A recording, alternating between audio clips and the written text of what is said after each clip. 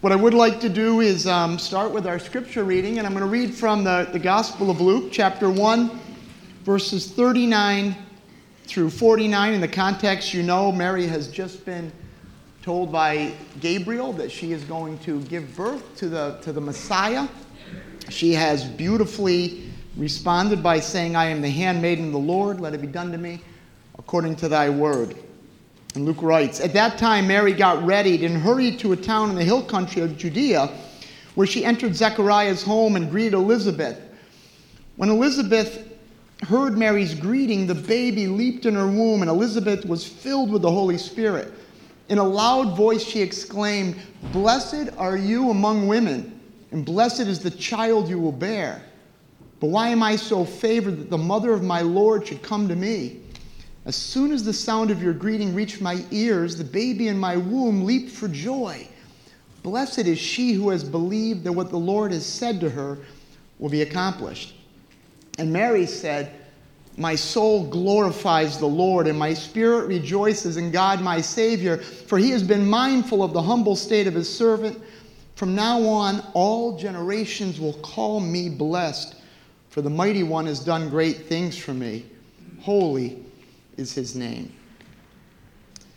A couple weeks ago, I had the opportunity to take my mother. It was my mother's birthday, and I took her out for dinner. So I just want to do this, me and her, and she got to select the restaurant. And, she's not an expensive person, and she brought a coupon with her. And when the bill came, it was a total of $19 with the coupon, so we did not go to Angelo's Prime. But when the bill came, I saw my mother reach for her pocketbook. I said, "Mom, what are you doing?" She goes, "Let's split it 50-50. I said, "Mom, this is your birthday dinner." She goes, "All right, how about if I get the tip?" I said, "Mom, I'm not a paper boy for the Gazette anymore. Mom, I can afford to take you to 99 for dinner." Okay? So we navigated that moment. And it was later I realized, how cool is that? Because she's always going to see me as that boy. No matter what happens in my life, no matter what I may accomplish or what I won't accomplish, no matter what others might think about me, she's the one person on the planet that looks at me with a very different set of eyes. I'm her son. I'll always be this boy to her. And I realized in the moment how precious that is. And rather than letting it be frustrating, I need to celebrate it, especially as we get older. Because it won't always be there. And you young people in particular, your mom sees you as only she can see you. And there will be times where that drives you nuts like it made me crazy in '99. Embrace it. It doesn't last forever. No one can ever see you like that, the way your mother sees you.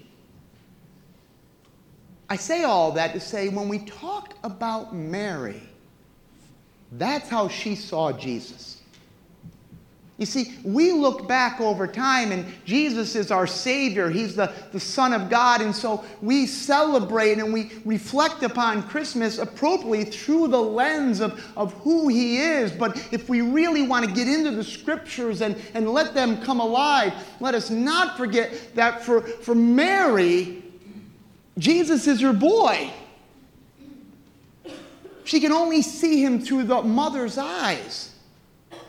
And that makes things very different, right? We encounter that Mary has received these series of promises that are pretty exciting and pretty positive. The angel Gabriel, who stood in God's presence, says to her, "You are highly favored. The Lord is with you." Elizabeth says, "Blessed are you among women, and blessed is the child you will bear.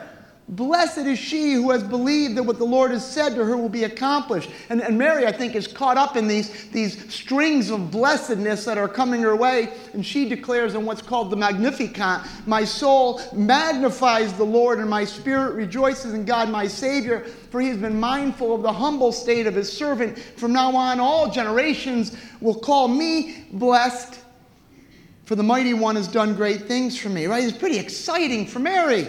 Oh, it's almost like she has uncovered the Aladdin's lamp of blessing. Now, no doubt things are going to start getting really good for her, right? Well, let's see what happens. And in a very compelling line after Gabriel speaks to her, it says, the angel left her. That's profound because that was her last word from the angel. Now she's got to live this out in real time. So let's see what happens after all these promises of blessing. Well, her pregnancy becomes apparent and she's ostracized.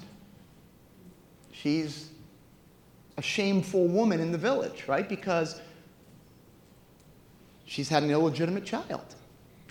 Joseph was going to divorce her, but God sent an angel to Joseph in a dream and said she's telling the truth. But I think Joseph's the only one in Nazareth that got that dream. Everybody else was left to conclude what we would all conclude. She was immoral, unfaithful, illegitimate. Then towards the end of the pregnancy, there's this crazy decree from Caesar. Not easy to be a subject people when a mighty empire rules over you, and they have to go about 90 miles to Bethlehem. So Mary goes, very pregnant. All right, they get there. Now, I gotta believe Mary's thinking, okay, I know it's crowded, but come on. There's no way God doesn't have a room for us. I mean, the angel said this was the Son of God. Now, Mary has to be thinking God's going to miraculously open up, the innkeeper's going to look at his book and say, oh my gosh, a room just opened up. It doesn't happen. She gives birth to her son in a cave, lays him in a manger. Soon after the birth, Matthew tells us an angel of the Lord appears to Joseph in a dream. Get up, take the child and his mother and escape to Egypt. Stay there until I tell you, for Herod is going to search for the child to kill him. So she has to get up with this newborn and go into Egypt. She's a refugee. They're fugitives. We got to keep that image in mind when we talk about refugee crisis. Very easy to make it theoretical. But the Holy Family, they were fugitives. They were refugees in a foreign country. Then I'm sure she hears that Herod slaughters the babies of Bethlehem. Every boy 2 years and under is brutally murdered by Herod. And Mary hears this and gets winds of this. And wow, it's a tough beginning. Well, they make their way back to Nazareth, and no doubt Jesus is a wonderful son, and that truly is blessedness to raise Jesus. But he does different things, like the scene in the temple where he disappears, and Mary says, son, how could you do this to us? Your father and I have been looking all over for you. And he responds, well, why were you looking for me? Don't you know I have to be in my father's house? But he's a good son. But he becomes an adult and he leaves. He tells her in words she still really can't quite understand. I have to go do my father's will. Well, she gets these reports about him, and the day comes that her son returns to Nazareth. It's a homecoming. Now view this scene again through a mother's eyes. There's stories about her son. There's an excitement that my son is coming home. What mother wouldn't be thrilled and expectant by what's going to happen? And then he's going to speak in the synagogue. And so there is a motherly excitement, right? And Jesus speaks in the synagogue, and the townspeople are so angry that they run him out of town and even try to push him off a cliff. Again, look at that through Mary's eyes. Her own townspeople just wanted to kill her son. And he has to leave. But Mary stays. There's more stories about Jesus. The family divides and even turns against him for a while. And then there's Jerusalem and the cross. And she's at the cross. And she watches her son naked, mocked, tortured, crucified. No miraculous intervention. No great ending. He dies. The words of Simeon to Mary, your own heart a sword shall pierce. It's not an easy assignment to be the mother of the man of sorrows. It's utter and total heartbreak for Mary. And we go back to the words spoken earlier. Do not be afraid, Mary. You have found favor with God. Blessed are you among women. All generations will call me blessed. It doesn't make sense. There's really only two possibilities. Either Gabriel and Elizabeth and Mary were wrong. She really isn't blessed. Or God has a different definition of what it means to be blessed.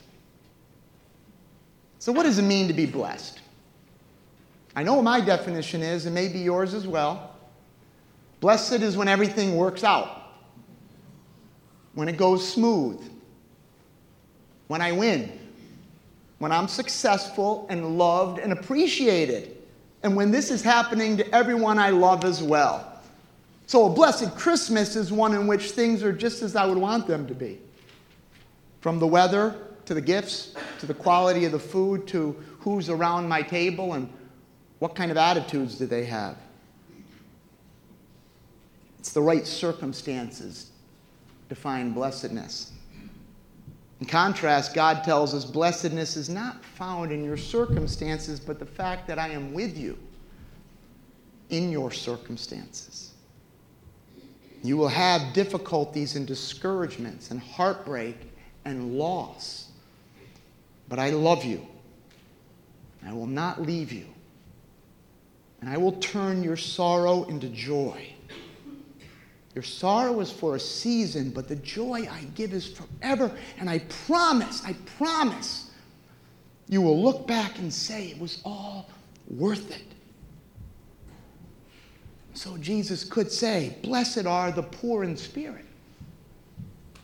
Blessed are those who mourn. And blessed are you when people insult you and persecute you. And think of Mary and falsely say all kinds of evil against you because of me. That's the story of Mary. It can be our story as well. You see, the fact is, and we know this, that God's ways are different than ours. His kingdom operates under different principles than the world does. And that's a challenge for us because we're in both places. You know, until we get to heaven, we're kind of caught in this crossfire between the kingdom of the world and the currents of our culture and the kingdom of God and his currents. And we're trying to navigate this. And sometimes we're influenced, we have to admit, we're influenced by both. And discipleship is increasingly trying to embrace God's ways and not the culture's ways. But we have to be honest, we're influenced by our culture, right? And our culture is very different than the culture we're reading about. I mean, the name for Mary was Madonna, the Madonna. Well, our culture has a Madonna too.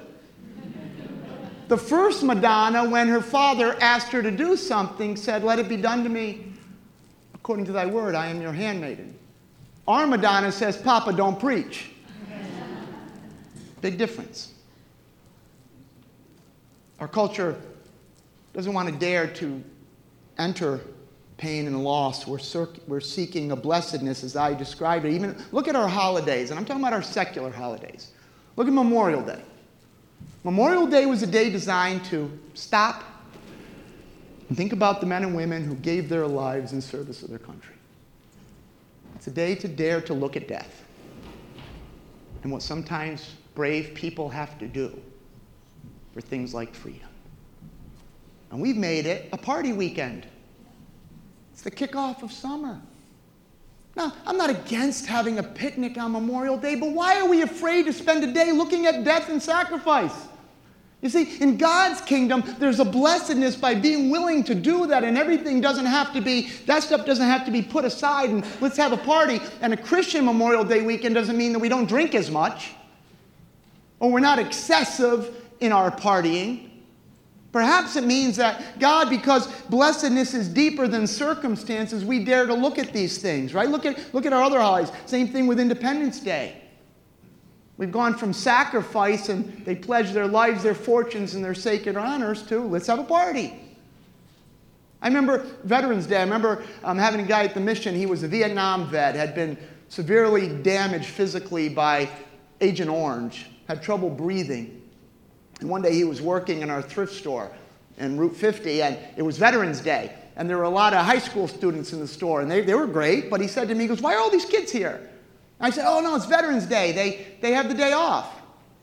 And he kind of just looked at me and said, oh. And I said, wow, that's odd. The Vietnam veteran was working, and the kids get the day off. Right? Something's wrong with this holiday. Right? And in fact, if you were to say in our culture, there's really two new holidays that we haven't declared, but they've pretty much been declared, it's implied, and that's Black Friday and Super Bowl Sunday. Why? Because they glorify the two idols of our culture, consumerism and entertainment. I'm not against watching the Super Bowl. Hey, 1 o'clock, I'm watching the Giants today. I'm not against that. But it's saying something. It's saying what our culture considers important and how our culture defines blessedness. And we got to watch out, for the kingdom of God is not like that. You see, in the kingdom of God, it's this great paradox that sharing the burdens of others is the pathway to blessedness. The world tells us to avoid burdens, to separate yourself from others because others have pains and heaviness, and don't take that on. Life's hard enough. But in the kingdom of God, those who seek only blessing are burdened, while those who share the burdens of others are blessed. We can also offer up our own burdens and let them be transformed into opportunities to be blessed by God. There have been some great writers that have captured this. To me, one of my favorites is Charles Dickens in A Christmas Carol. There's a scene in The Ghost of Christmas Future, right? If you know the play, where Scrooge is now looking at the Cratchit family. He knows that Bob Cratchit, his employee, has a very sick son, a very sick child named Tim. And he's now being brought into the future in the Cratchit family. And the context of this in the actual play is the family is reading from the Bible. They're reading the New Testament, one of Dickens' favorite passages from the Gospel of Matthew, and it says, and he took a little child and had him stand among them. And the women are sewing, but they're sewing their mourning clothes because the little boy has died. And they're waiting for the father to arrive. So they're waiting for Bob Cratchit to arrive, but he's late in coming home. And his oldest son says, but I think he walks a little slower than he used to. And his mother says, I've seen him walk very fast with Tim upon his shoulders. You see, that's the great paradox, because shouldn't you be able to walk faster when you don't have to carry him? Right? The world tells us that having to carry his son slowed him down. It's heavy. It's a weight. Right? In the kingdom of God, it's the carrying of others that quickens our step. It gives us capacity to keep on walking. See, that's the paradox that we're in. I mean, you probably know this from your life. I was thinking about this because, oops, that's not good. My wife brought up this little Christmas present that was given to our sons many years ago by a homeless man that we befriended. And it's this little Christmas tree that you flip the button, the tree starts singing. It's quite irksome. But we would never give up that tree, because the man who became our friend, his name was Al Charles, and he was this broken down street guy. Had MS, could barely walk, lived on the streets, would live in boarding houses. Just a broken down man, and he fell in love with my boys, and he became a teacher to them. And he taught them about being grateful. I remember hearing him say to my sons, what's it like to have parents who love you? What's it like? What's it like to have a house? To have a yard? And so my sons, instead of being caught up in that insidious middle-class game of comparison what others have versus what you have, my boys got this incredible gift of this broken down guy saying how blessed you are. And we would take him to these diners, just me and the boys and him, and he would take the money he had up in his pocket, right? And he had no money. He was a street guy. I don't know where he'd get the money, and he put it down for the waitress's tip. And he would say to the boys, I can hear him now, he'd say, boys, Do you see that waitress? She doesn't even make minimum wage. Don't ever give the minimum tip. Your generosity could make the difference between her getting her children a toy or paying her bills. Don't you ever give just the minimum. And then he would take all the money in his pocket and he'd put it on the table. And I'm going to tell you, my sons never heard a more profound word in all the church services and all the youth conferences, and certainly in all the advice from their sometimes ego-driven father, as they heard from that broken down man taking all the money in his pocket saying, do you see that waitress? Because that's the kingdom of God. He's not a servant. She's not here to do your bidding. She's a real person with real struggles. And you get to choose in this moment whether to ease those struggles or add to them. Incredible message. And he died a few years ago. Hard death. And in a certain way, life's a lot easier without him. Because he was hard to move around, and he would call you up at nighttime and say, I haven't eaten. He didn't smell good.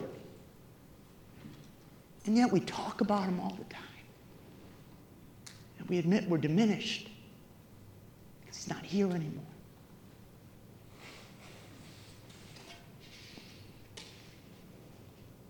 So the kingdom of God is, if you try to find blessing, you get burdened. But if you dare to carry burdens, you find a blessedness. I've learned that at the mission, right? Because I think I said the last time I was here, we made a decision at the mission. We're at this crossroads to say we don't want to grow, we want to deepen. You know, growth is good, growth has its place, but growth isn't really the kingdom of God. But deepening, that's the kingdom. But let me tell you something, deepening's scary. Because there's scary, troubling things under the surface. There's also beautiful things under the surface. And if you want to grasp them and hold them, you got to get underneath and go deep. And so we had a gathering this Thursday called Graduates Fellowship, and had about 30-some people came on that very cold night to have dinner at the mission. And here's 30 former residents all gathered in this room. And I'm going to be honest with you, I have mixed emotions about that. Because part of me says, maybe it's better that they just move on. You know, I'll pick and choose the memories I have of them. But when they come with their reality. And so there were praise reports. There were reports about new jobs and discovering career and being reunited with family and purpose and faith in Christ and joy, and all that stuff was very real. And at the same time, there was a heaviness. Because one of the men who was at last year's Christmas party recently died from a heroin overdose. In some crummy motel on State Street. Another guy couldn't make it because his COPD is so bad he can't walk across the street. Another person talked about battling cancer, and a very sweet, wonderful lady talked about her fears of losing her memory and how frightened she was about that. We got to make a decision. Are we going to see that as a burden? That maybe we have to pay a little more attention to her now? Maybe we have to get a little more involved. We have to go a little deeper. And there's a part of me that doesn't want to go there. But that would be tragic. Because that is the path of blessedness. So your Christmas season, no doubt there are plenty of burdens that you face. Health, finances, strained relationships, the needs of family. It's easy to go through this Christmas season and think how much better it would be if we didn't have these problems. Now, I will admit these burdens may keep your Christmas from being perfect or easy, or maybe even merry. But friends, in Christ and with Christ, nothing can keep our Christmas from being blessed. for God loves you and is with you. The angel appeared to the shepherds. It was cold, it was dark, and they were living in the fields, and they were afraid. But the angel said to them, "Do not be afraid. I bring you good news of great joy that will be for all people. Today in the town of David, a Savior has been born to you. He is Christ the Lord." The promise to the shepherds was not that their problems would go away, that they would suddenly be able to move from those cold fields with the sheep into a nice warm house in Bethlehem, that suddenly their profession would go from being looked down upon and outcast to now being celebrated, that they would suddenly be culturally moved from marginalization and disenfranchisement to being in the middle of things. In fact, there wasn't a single promise that their circumstances would change at all. The promise was they were not alone anymore, that they mattered to God, that God loved them so much He came to save them. That's the same promise to us today. That's the gift. That's the blessing. And so I can say to each of you, have a blessed Christmas. Let's pray. Lord, there are some burdens we carry that really can't be a blessing, but you ask us to carry them anyways. And Mary's such a good example. She just stood at the cross, and she just kept watch.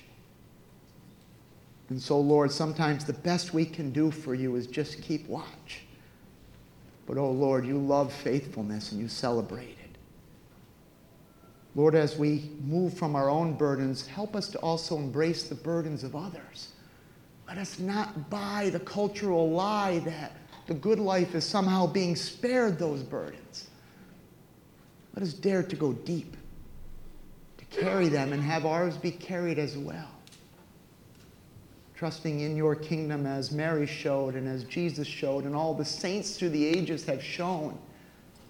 And in your kingdom, those who seek to be only blessed are burdened, while those who dare share the burdens of others are truly blessed. In Jesus' name we pray. Amen.